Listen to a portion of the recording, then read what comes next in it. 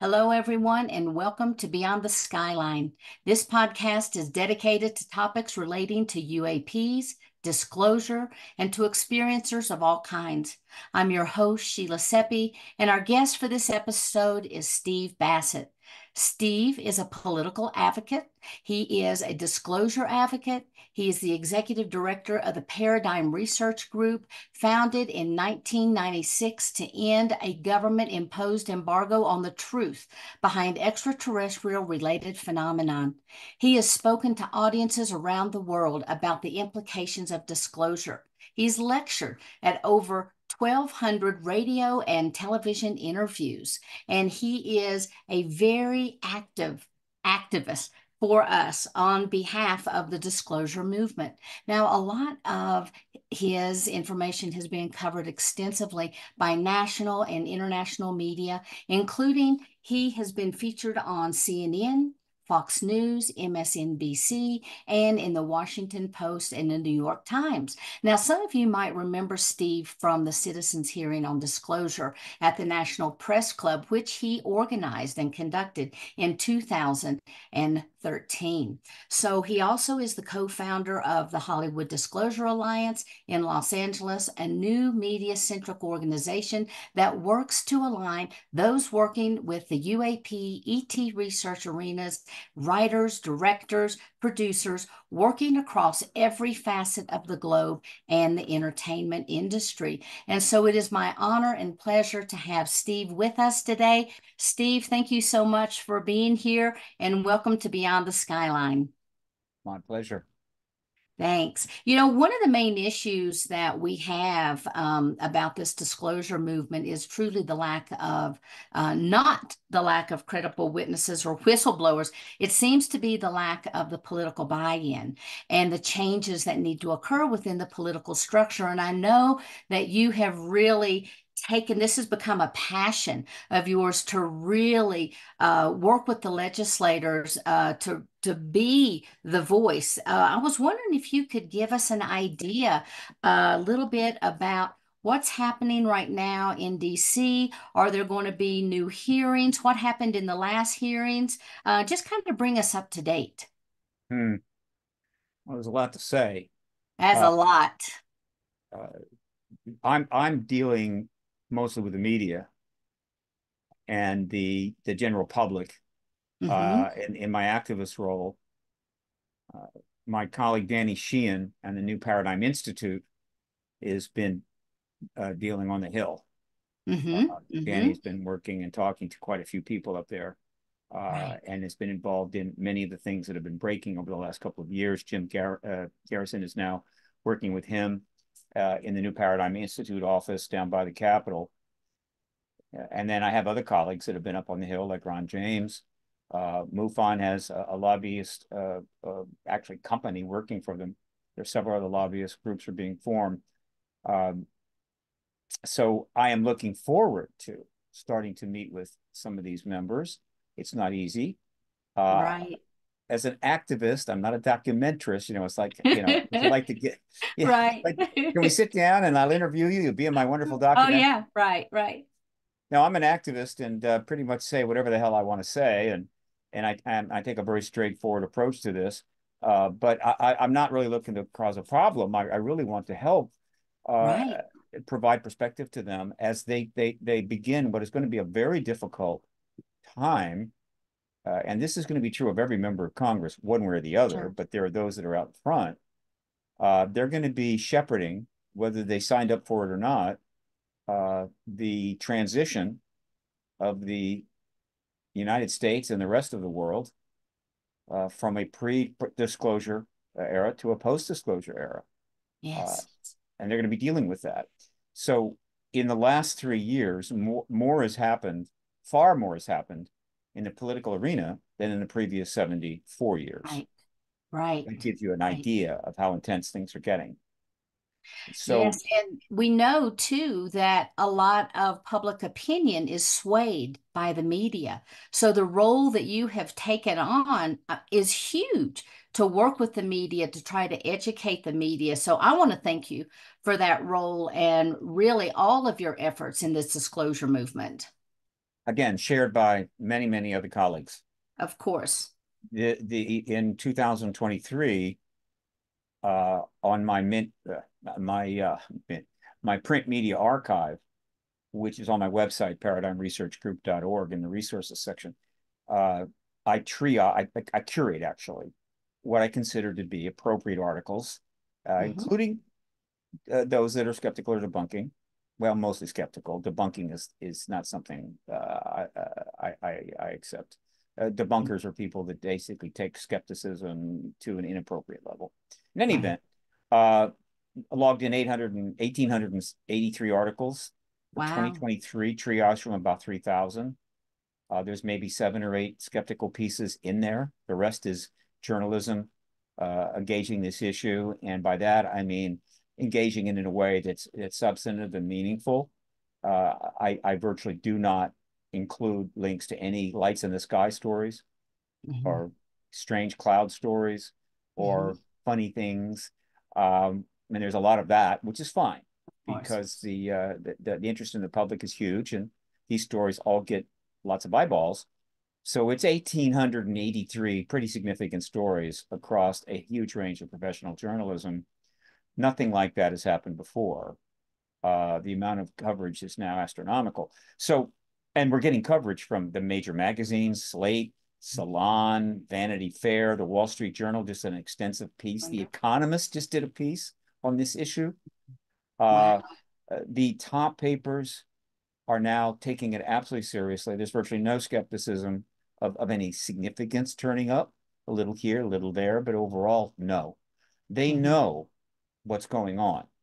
They know more than they are writing about, but they are writing within certain parameters because, again, this is an extremely complicated and somewhat controversial process underway.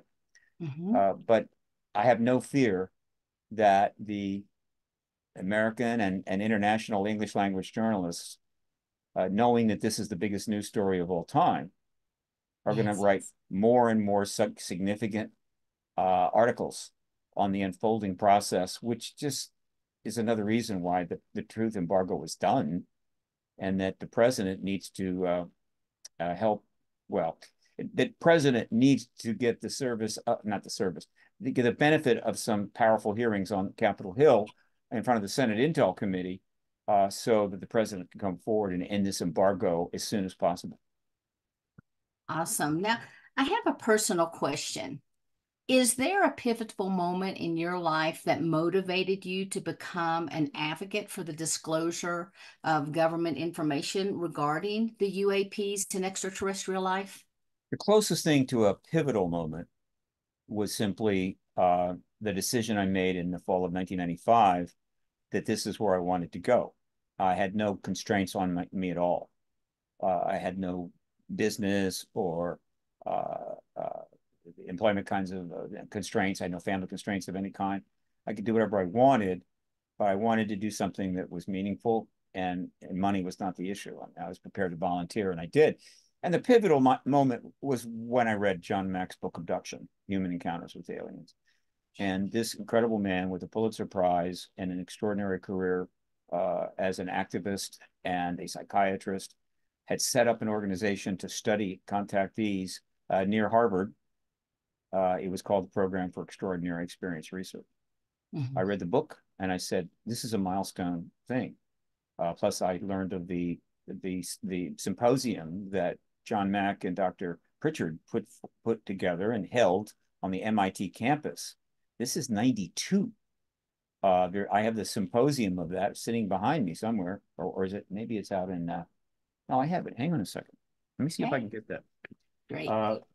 One of the, and let me see if I can yeah, let's see if I can turn the phone into, no, I'll take it off of that. Hang on. It is right here. Hang on. Okay. When I read John Mack's book, when I read John Mack's book, Abduction, I also learned about this. All right. Okay. This Okay. is the Alien Discussions, Proceedings of the Abduction Study Conference held at MIT put together by Andrea Pritchard, David E. Pritchard, John Mack, Pam Casey, Claudia Yap as editors.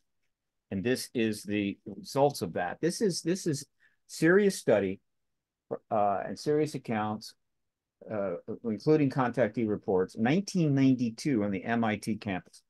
So I'm going, this is it, right? This is it. And I've got to make a decision. And the decision was I'm jumping in. And I got really lucky because in the back of that book was the, let me just get rid of this, was the, okay, hang on a second. Just got to get back to the screen I want. Hello, come here, come here. Ah, Lordy, sorry. It's okay. I've lost my screen somehow. I don't know how that is. Let me see if I can get it back. Hmm. Okay, one moment. It should be right here. Okay, there it is. Hi. Great.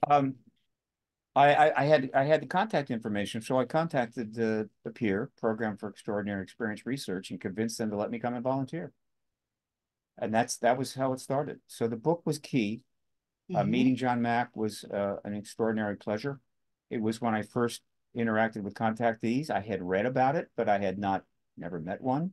So that was interesting. And I spent 4 months there, soaking it all up. And that gave me the time to then make the real decision was, okay, what am I going to do? Because I don't have a degree in psychology and I'm not really a researcher. What I am at heart and always have been is an activist. And so I decided activist is what I'm going to be. And how would I start? I happen to know Washington, D.C. very well. I happen to have had family living there since 1920. I worked there. I said, I'm going to go to Washington. I'm going to register as a lobbyist. I'll be the first one to do it. The Washington Post will write about it. And I'll be, that will be what I'm going to do. And that's exactly what happened. I arrived on July the 4th of 1996. I registered as a lobbyist within 2 weeks.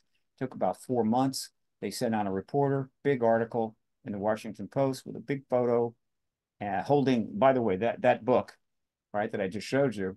Yes. And that gave me some credibility. Who is this crazy individual who's working for free to actually, quote, lobby? Now, did I do a lot of lobbying? No, I didn't, right? Why? Because no money, Right. no salary, no income, no money to donate to any candidates. The issue was still verboten, really. Was in the earliest stages of the final phase of the truth embargo. But what I did do was start engaging the media. I said, the one thing I can do from an office with the internet and a computer and so forth is really engage the media and start generating coverage. And I had, just in terms of Paradigm Research Group, though lately, not so much because there's so many people out there soaking up the coverage, competing for the attention of the media. God, I wish I had a jellyfish. That it's not so easy, right? The point is that over almost 600 articles since 1996 has been written about PRG and my work. And then, of course, I've generated hundreds more on the subject. That's how I, quote, was an activist. Also, I brought people together for conferences and so forth. Yes. Now I'm about to really start lobbying. Really, after only 26 years, it's time to really lobby. Yeah. And Okay. I'm about to send out requests to meet with about a dozen members.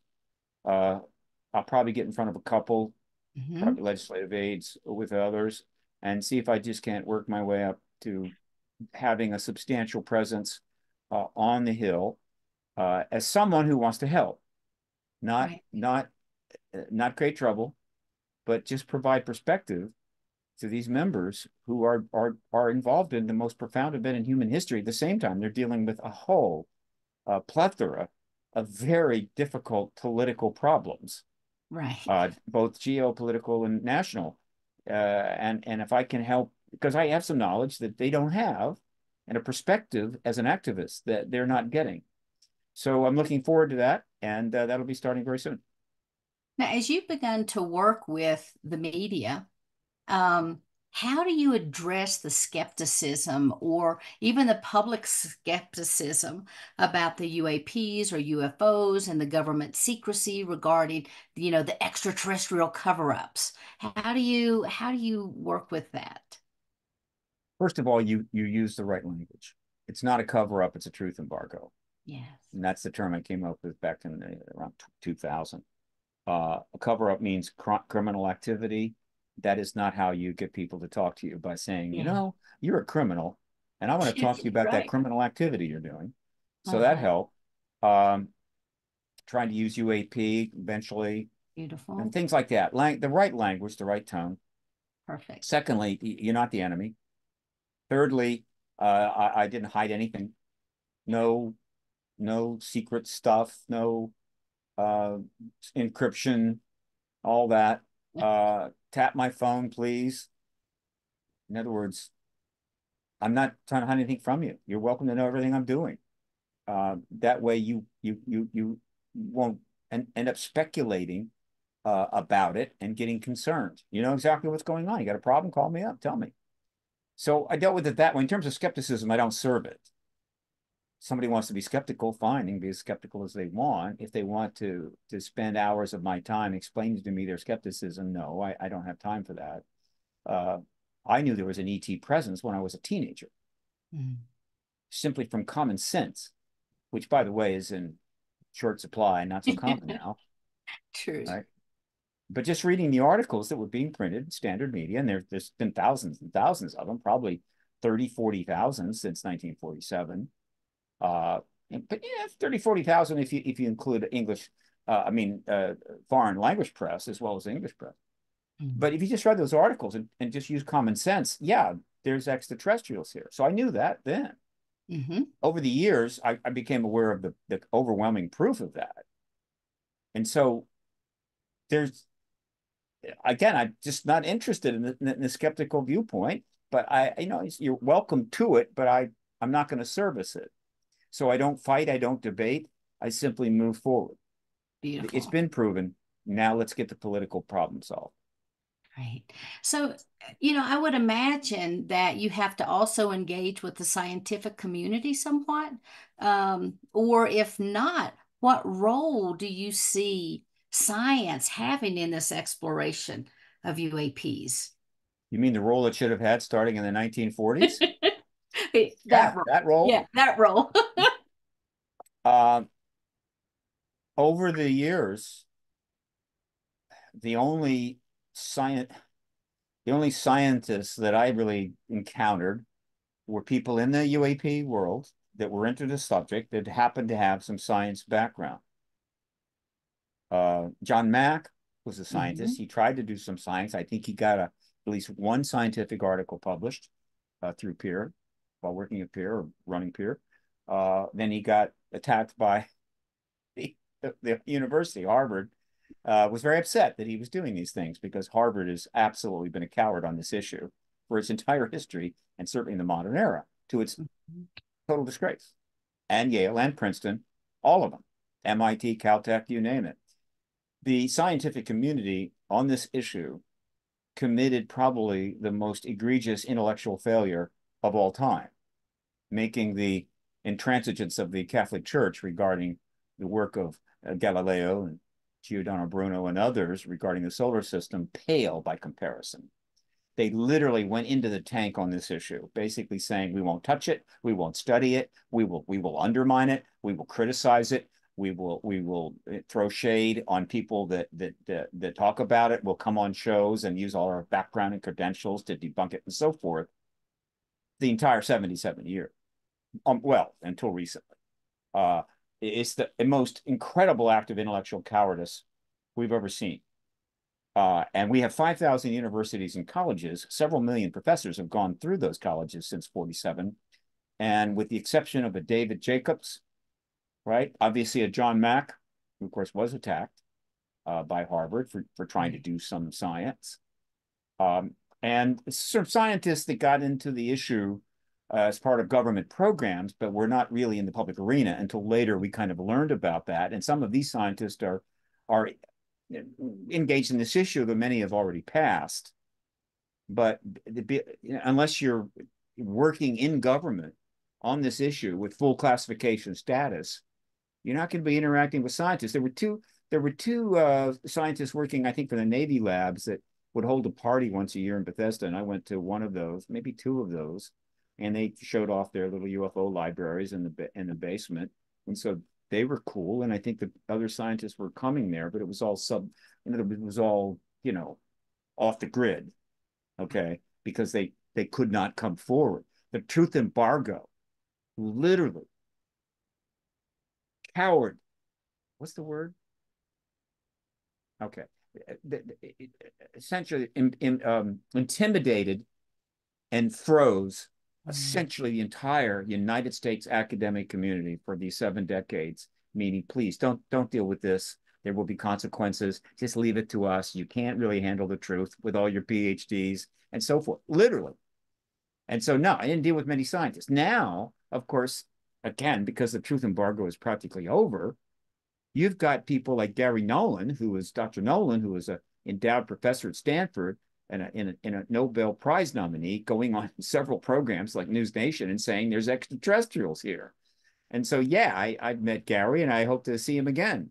So it's now you sort of have scientists doing that. He's not the only one. Avi Loeb is not there yet, but he's obviously everywhere in terms of the extraterrestrial issue.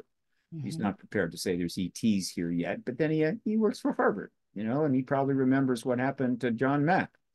So, but it's all changing. I assure you, the day after the president of the United States finally ends the embargo and confirms the ET presence, meaning it's all on the table now. It's all on the table. No more nonsense, no more debunking. The day after that, the scientific community and across the planet is going to be really engaged. And every scientist that's remotely connected, what could be an extraterrestrial matter, exobiology, and obviously astrophysics, and so forth, every institution, both English language and foreign, are going to immediately start having meetings to say, what are we going to do? What are we going to do? What are we going to set up? What grants are we going to apply for?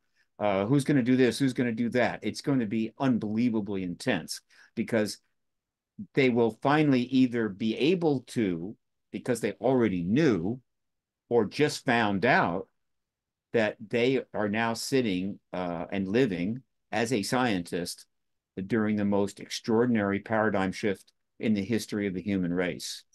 And the need for science in this issue will be off the charts. And so instantly, they'll all be on there, and they'll be getting grants and money and all kinds of wonderful things. And God bless them. But where were they when James McDonald was out there all alone, being tracked and monitored and harassed by the government because he was a brilliant scientist studying the issue and giving exceptional lectures on it to scientific organizations at a time when it just wasn't allowed. Yeah. Yes, I can see there's going to be a huge shift in the scientific community. And actually, I think it's going to be really exciting because once the scientific community begins to embrace it, what type of, inventions, what type of technology are they going to be able to utilize for the betterment of humanity if they actually have the opportunity to study the craft?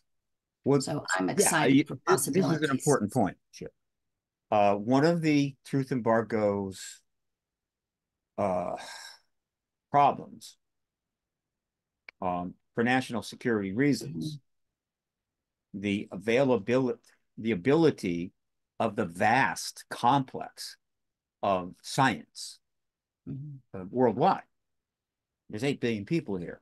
There's a lot of scientists, a lot of geniuses.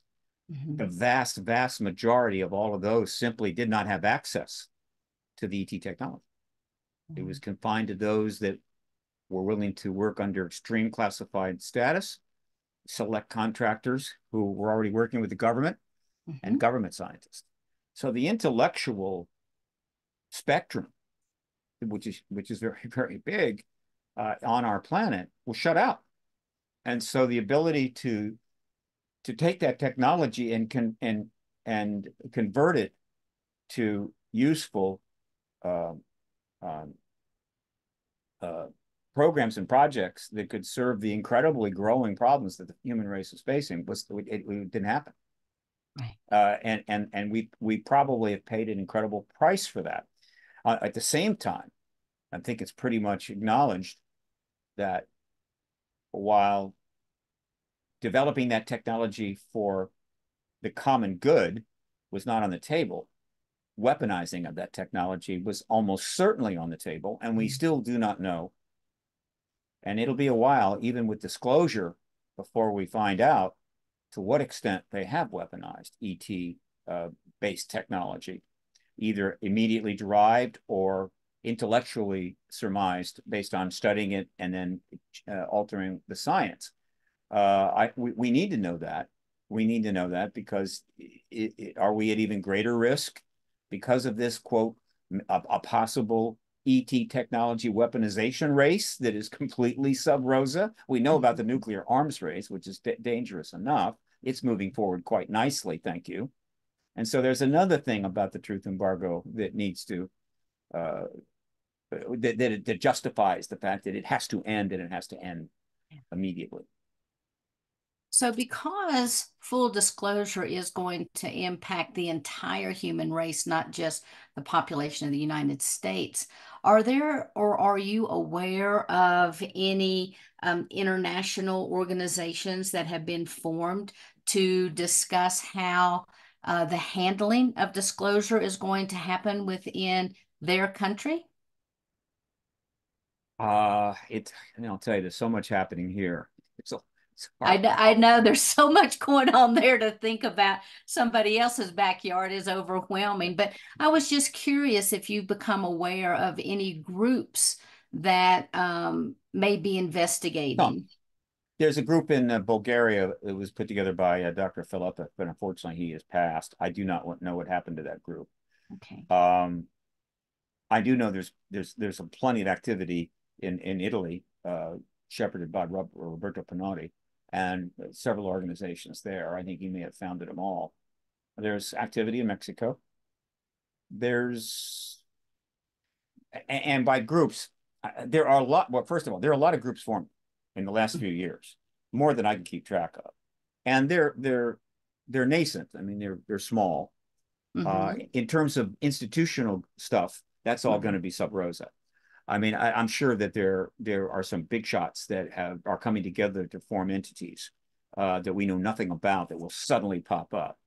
But one we do know about, of course, is Soul, which is a think tank, scientific, I think, leaning think tank that was put together and is being led by Dr. Gary Nolan. That's happening. Mm-hmm. Of course, Danny Sheehan has put together a think tank called the New Paradigm Institute. That's happening. But I think there's some others.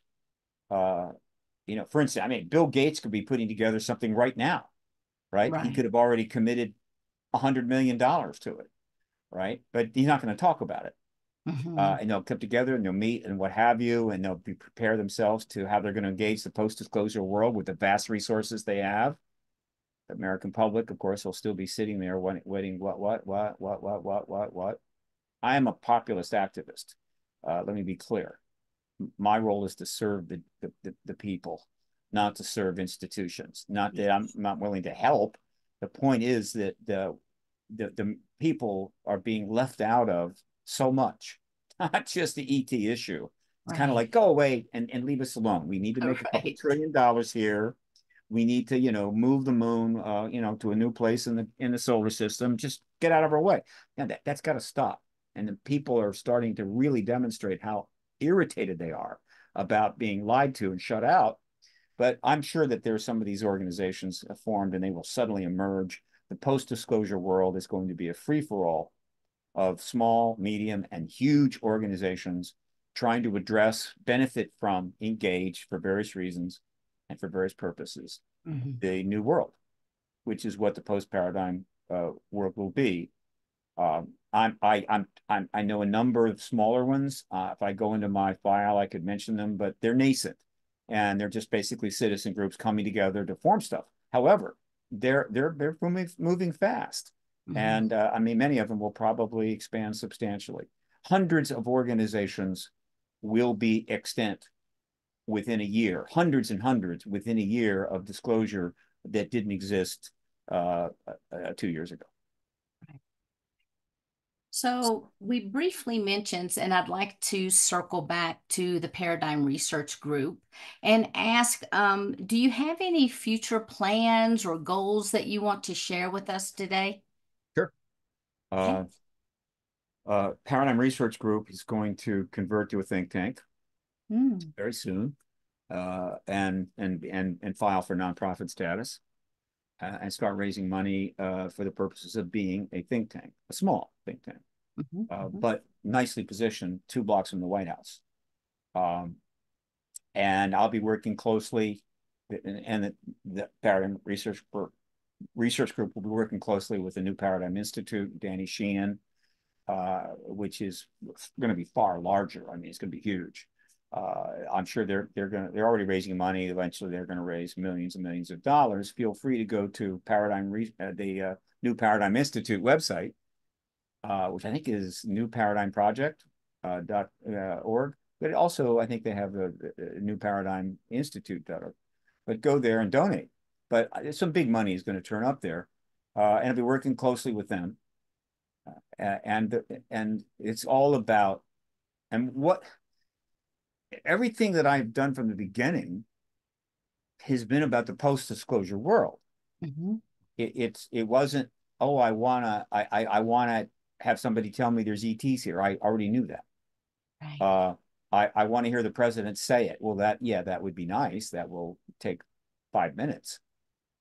I've been at it for 27 years. I didn't expect it to be 27 years because I, for whatever reason, had a very strong sense of the implications of the post-disclosure world.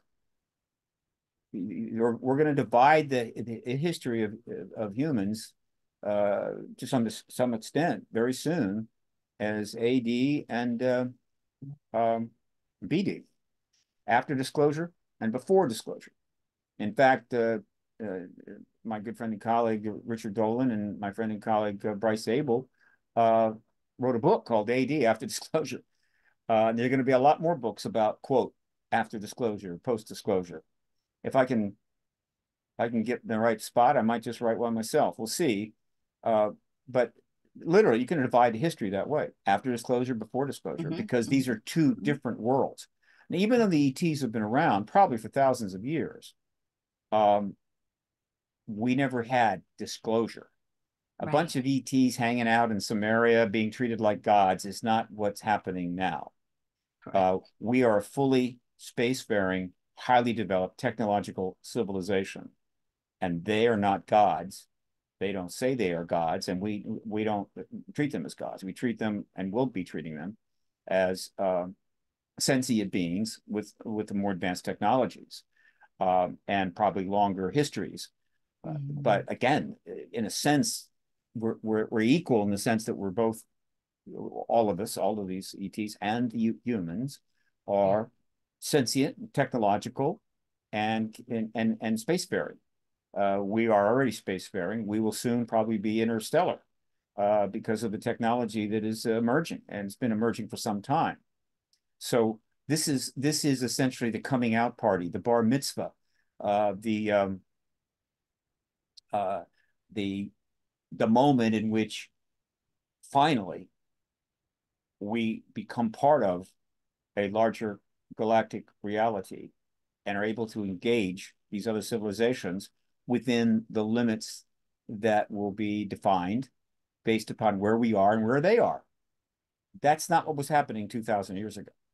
And so this is the most profound event in human history, and the world after disclosure, which I hope will come from the president within 30 days, frankly, because another head of state's going to do it if he doesn't. And by the way, David Grush, the intelligence officer who came forward to testify before the House Oversight Subcommittee recently in a meeting in New York, where some very, very wealthy people brought him to talk to some real substantial individuals in a sort of real private session that was supposed to remain completely confidential.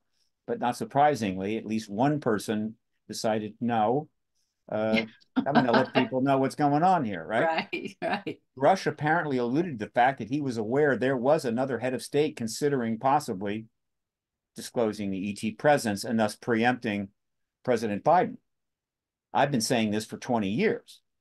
Right. So my message to the Senate Intel Committee is get the hearing done that you've promised. We have scores of witnesses ready to testify, witnesses that will blow the truth embargo out of the water. And that will make it possible for the president to disclose. Get that done, or you're going to be reading about disclosure on CNN International. We are running out of time. That's where things are right now. So I just want to mention that. The article about that, right, is up on my website already, Paradigm Research Group in the Print Media Archive. You can go see the article about David Grush's a presentation in New York. It was put together by a Bitcoin billionaire and I think a very prominent, I think, attorney. So things are moving pretty fast. What can I say? I'm just trying to keep up. Well, it's definitely exciting times for sure. Absolutely. Now, I Oh, and want you asked me about other things that I'm doing. Look, let me yes. get that out of the way so we don't forget. Here is how I'm responding to the process now. Here's what I'm able to do. One, I'm running, or I say running. I created an activist, citizen activist effort to help persuade the Senate Intel Committee to hold the hearings.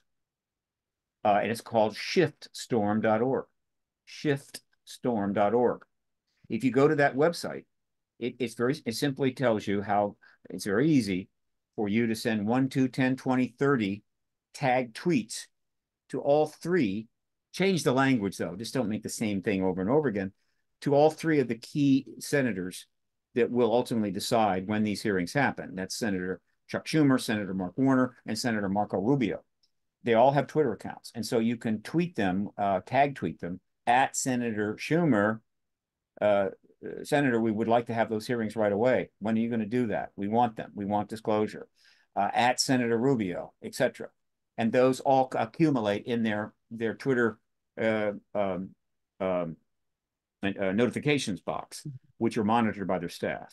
And so if 10,000 tagged messages turn up in their notification box, I assure the staff's going to call the senator and say, Senator, you need to check your Twitter account, right? Look at that Twitter box, because like we're getting a whole lot of messages.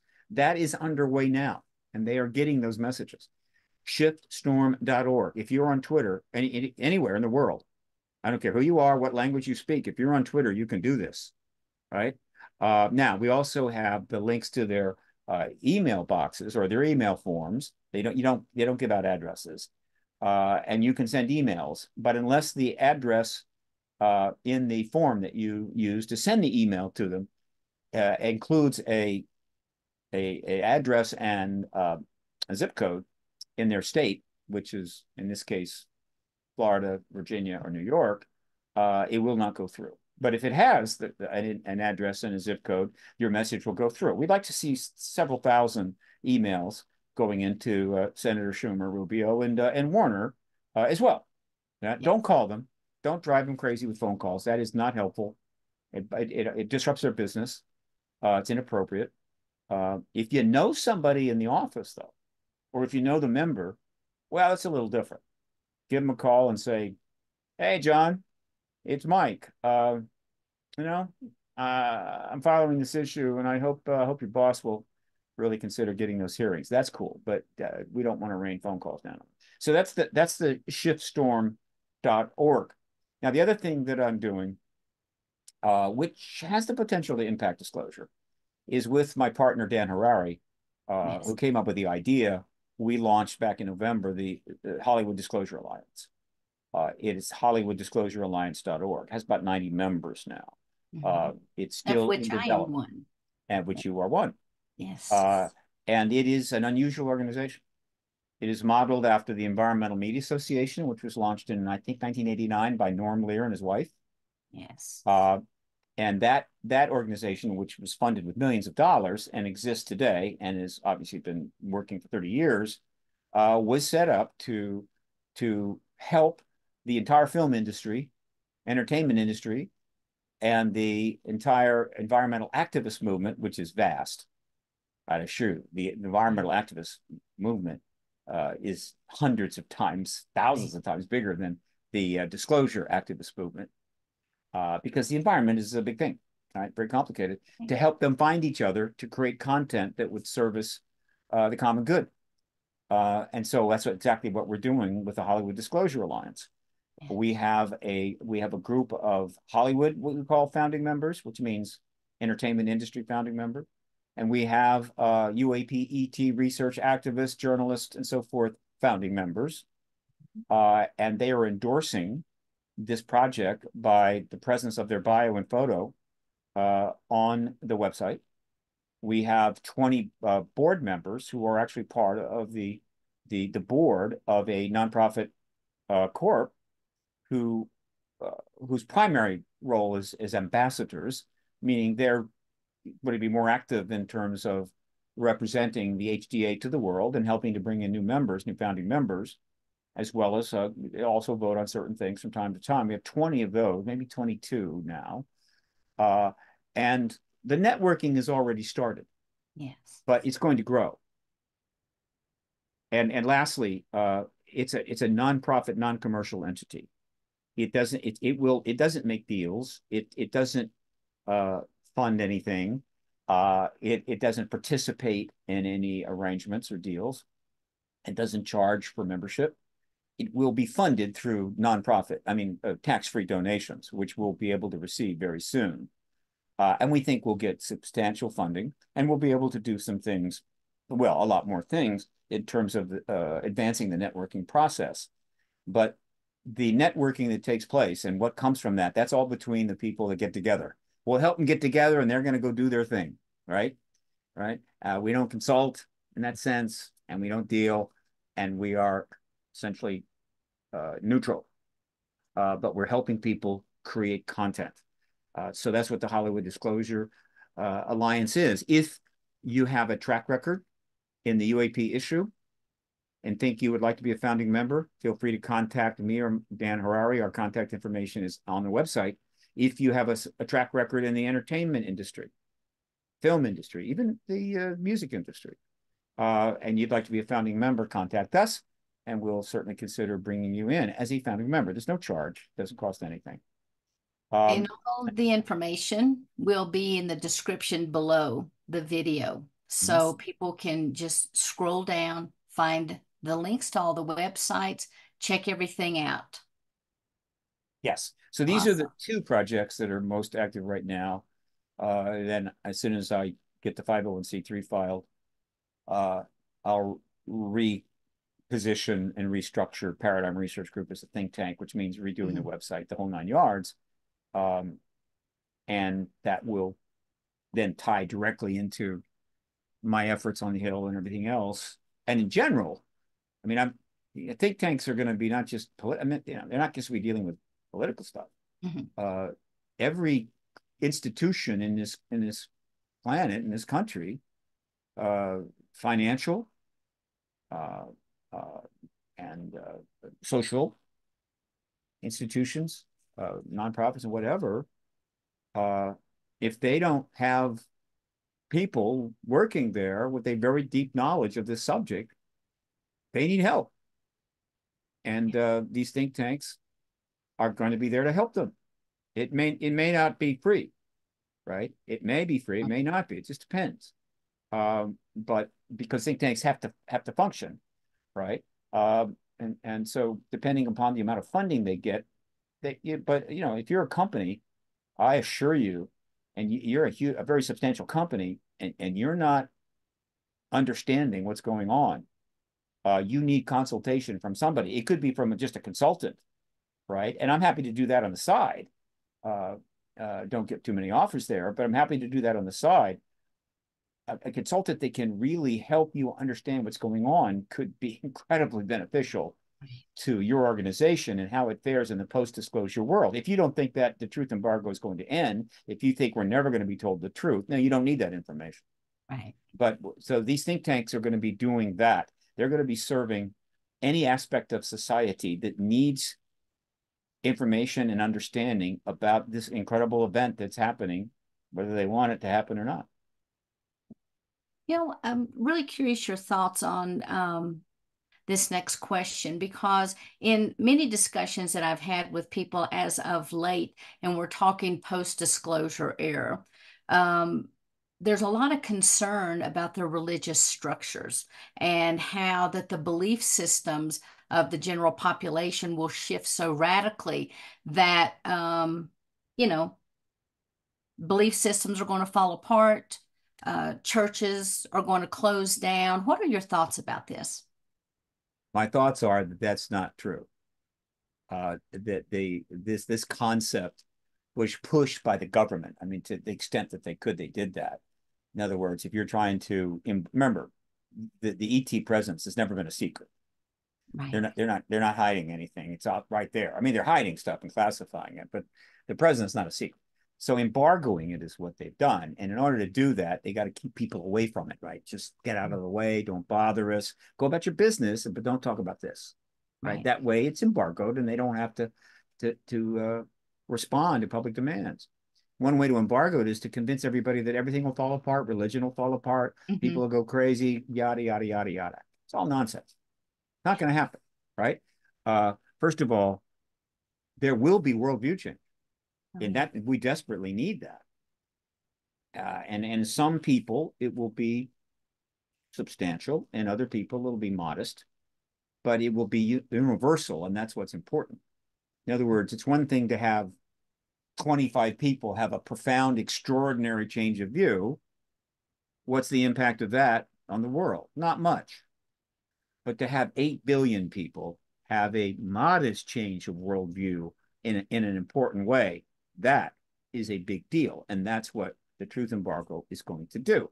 In terms of the religious stuff, that's over the last 10 years, easily, if not 15 years, it's quite clear religions have no problem. No problem. The Catholic Church is so on board with this. It's what can I say? I mean, they've just about done everything they can, but the Pope come out, with an ET on the balcony and say, "This is my friend John. He's from Beta Centauri, whatever the hell." Right. They've done that. The Muslim faith is not has no problem with this. They have other problems, and the entire array of Asian religions don't have a problem with much of anything. There is some, I think, concern amongst very strong fundamentalists, certainly in the Christian faith, and that's fine. But they're okay. They're still here. Yeah. And they've had years and years and years to know what's coming. It's not like they're going to be surprised by it. And if some of them are more troubled than others, I understand that. But in terms of the impact on the post-disclosure world, minimal. And so, no, religions have been around for thousands of years, and they're going to be around for thousands of years more. Religion is something fundamental to the human condition and to sentient. And well, I say thousands of years more. Uh, if we all end up as uploads into a computer, right? Yeah. Well, there's Religion those may become, discussions also. yeah, yeah, that's another discussion. But it's been around a long time. It's not going away anytime soon. Yes. And unless the ETs can explain how the entire origin of this universe, I'm willing to bet they can't. They may know more about it, but let's face it. I mean, no matter what you can always go one step further. Oh, this happened. Okay, well, what made that happen? Oh, well, that made it happen. Well, what made that happen? So Hmm. uh, let's don't overestimate uh, what they know. They may be a little closer to our uh, worldview than we might think.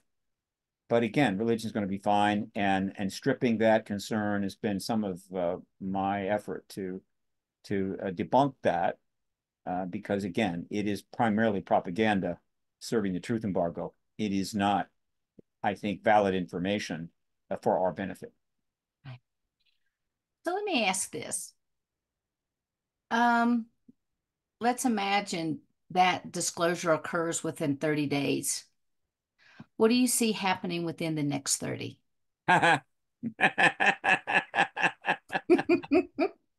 Well, let's just say, well, if you mean I get my personally, crystal ball. yeah, personally, it's going to be just one big party. I mean, Yeah. uh, it's going to be. I've been waiting a long time for it, and so have my colleagues, and so hopefully it'll be fantastic. We won't get carried away, uh, and do something, we regret. Uh, but and by that I mean in the first 30 days, the temptation to get in front of a camera and tell off every debunker and skeptic, right? And then and really curse at the government and rage and rant Mm. is there. It's going to be there. I invite people to suppress that. Uh, what we need to be is joyous, grateful, graceful, reasonable, and forgiving within reason, and demonstrate that. Yeah, we were right. We've been right for decades. But fact is, being right is overrated. It's one of the things I've learned in life. I think that many people don't learn. Just because you're right, so what? Right. Right? You go, I'm right. Okay, great. Therefore, you will bow down before me. You will give me money, whatever. My life will be better. No, no, no. In fact, being right can be a curse. So when you're right, you're right. The fact is that even though we were right about the ET fundamental ET presence, Mhm. there's plenty we got wrong, and plenty of other things we've gotten wrong in our lives. So yeah, we're right, and so let's use that as a chip that we can put in the pot to get in the game, to be involved in the post-disclosure changes that must happen if we're going to save ourselves from the calamity that we're headed for, like a race car. Right. In other words, a chip to get in the game, and then be generous to everybody else, because they're gonna be in the game too. Everybody that had it all wrong will instantly go, oh, yeah, yeah, I get it now, I get it now. And I always thought that, whatever, and they're going to be doing their thing. Yeah. So they're not going away. We're going to have to be working with everybody, whatever their understanding of this issue was, post disclosure, and let's work together to make something good happen. Beautiful. Beautiful. Now, we've talked about so many topics, and each one of them begs hours and hours and days sometimes of discussions. But in summary, is there anything in particular that you want to leave our viewing audience and even our listening audience with? Yeah. Um, and I do this pretty much with every podcast now.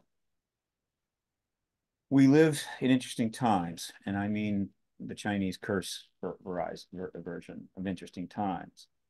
Uh, the world is at several breakpoints. Mhm. It's always seems that way. Sure. I mean, at any given time, there's always some problems and there's always some concerns. Pick any century, what have you. Nothing like what we're in now. Nothing. Nothing compares to what we are in. And there's a very good case to be made that we're not going to get out of this century. Now, by that, I mean the world that we see around us with its benefits is not going to survive the century. In fact, I don't see it survives the half century.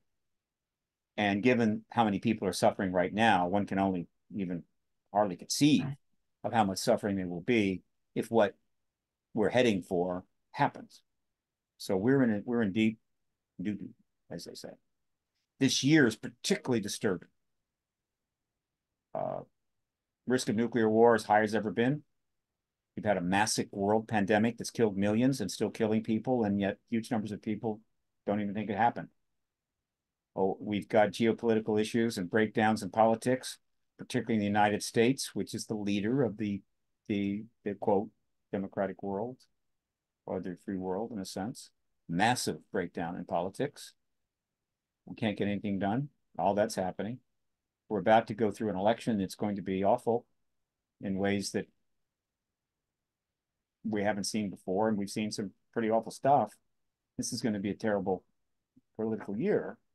And then there is very much risk of calamities of the traditional type.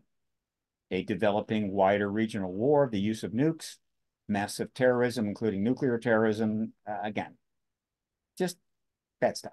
Okay. Mm-hmm. So with that in mind, I'm suggesting that we've been heading towards disclosure for 77 years. We're practically there. It is the one thing that has the power to shift focus, to shift worldview, change minds, to cause a rethinking across the entire human spectrum, amongst people and leaders of nations, even the ones that are essentially, psychopaths. It's all we got. I assure you. Is there some sort of magic diplomacy going on? No. Are there any books being written that will change anything? No. Is social media going to save us? No. We got nothing but disclosure. This world-changing paradigm shift where we have to rethink our entire understanding of where we are in the world, which means the galaxy itself, and know that there is potentially extraordinary possibilities just ahead of us, including open contact, and perhaps the end of private contact, meaning abduction and experiences. They may not have to go through that after disclosure. All of that, an interesting future. All of that is triggered by disclosure. Okay, how do we get disclosure? It has to come from the president. If it doesn't come from another head of state, how does the president get in a position where he can come forward non-politically and appropriately and confirm that presence? You need the next hearing in the Senate Intel Committee. There's possibly another hearing that's going to be in the House, but that's not the hearing that's going to bring the end of the truth embargo. Everybody knows it's got to be the Senate Intel Committee. It could have been the Senate Armed Services Committee if the issue had emerged politically out of there, but it didn't, not surprisingly, right? The legislation has all emerged out of the Senate Intel Committee. The one committee in which every member has signed on to this issue in several letters is the Senate Intel Committee, right? No disrespect to the House and the hearing that they have held. They plan on doing another hearing, no problem. But the Senate Intel Committee is the committee that deals with the fundamental essence of national security in its full scope. It is nonpartisan as any committee could be. It is dead serious. And it has interviewed many witnesses. There are scores of witnesses now available to it, whose testimony is like Grush's, and in some cases even more profound. And so all they have to do is bring between 10 and 20 of those up on the Hill, pay for their airfare, pay for their hotel, treat them real well, put them down in a chair, put them under oath, and watch and let the world watch them testify under oath, as we did with the Grush hearing, except the audience will be 1,000 times bigger. 1 week of that is all that will take. In 1 week, the president will easily be able to come forward and say, you watched it, I watched it, my Secretary of Defense watched it, my CIA director watched it, my campaign aides watched it, the Congress watched it, and we agreed. I've made calls. We agree. It confirms we're not alone. We have non-human tech in our hands. We have non-human biologics in our hands, and we've got ETs visiting us right now. That's disclosure. And it cannot happen too soon. And the last thing I'll say in terms of the reason for that is this. This is going to go down one of two ways. They're going to use the excuse of the chaos in the Congress and the chaos in the campaign and these unprecedented issues that we're facing politically to delay it. Let's wait another year or so.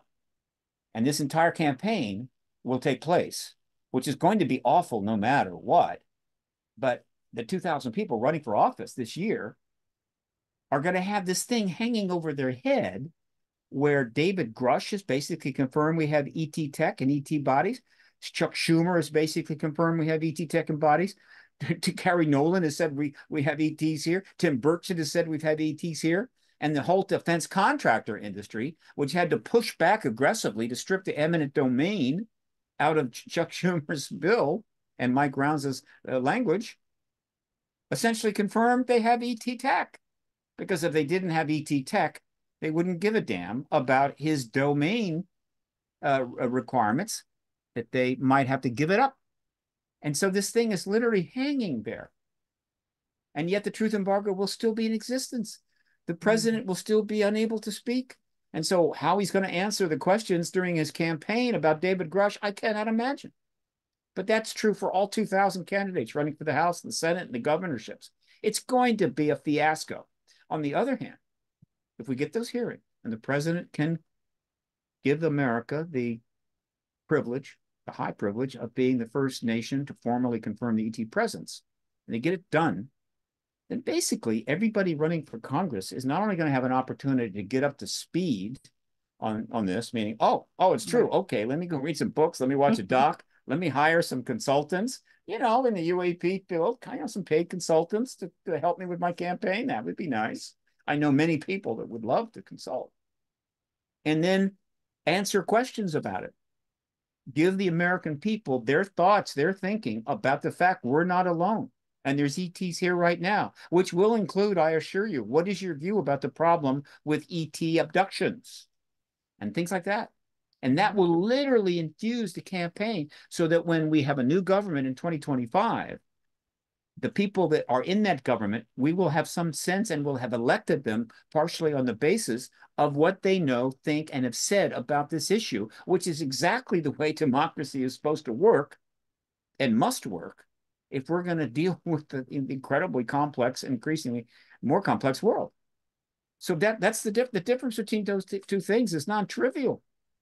And if one is going to be an extraordinary year, the other is going to be the year from hell. And so there you go. So if you're going to send some tweet, I wouldn't use language this strong, but if you're going to send some tagged tweets at shiftstorm.org to the three fine members of our Senate, Schumer, Warner, and Rubio, that we want those hearings and we want them now, I've just given you one reason. I've given you several reasons why you want to send them. Make up 10 different versions and send 10 to each of the 10 versions to each member. And by the way, go to shiftstorm.org. Also, go on Twitter and promote it there. See if you can make it viral. But more importantly, if you're in TikTok and you're following some influencers, stick it up. Give them a chance to find it. Hell, one TikTok influencer with 15, 20 million followers, out there could probably turn this, literally set this whole thing on fire at any moment. Right. So the entire social media is in play here, but my world is Twitter. But others are also on other social media and Facebook. But Twitter has got power, but then so does TikTok and Instagram. But that's more of a Gen Z and millennial world. Right. But I'm hoping others will engage that world while I focus on trying to drive the Twitter virality as much as possible. So that's the reason to do it. And that's what I want to leave you with. That's what's about. We're about to have either one of the most extraordinary years that any human being has ever lived through, or one more year of absolute hell. Right? Pick one. Right. Wow. Well, Steve, this has been such an enlightening conversation. I really appreciate and honored that you came to speak with us today. People, if you're interested again in visiting Steve Bassett's website, please check out the paradigmresearchgroup.org. You've been listening to Steve Bassett on Beyond the Skyline. So tune in every Sunday at 10 a.m. Mountain Time for more on UAPs, disclosures, and experiences of all kinds. So until then, keep looking up, folks.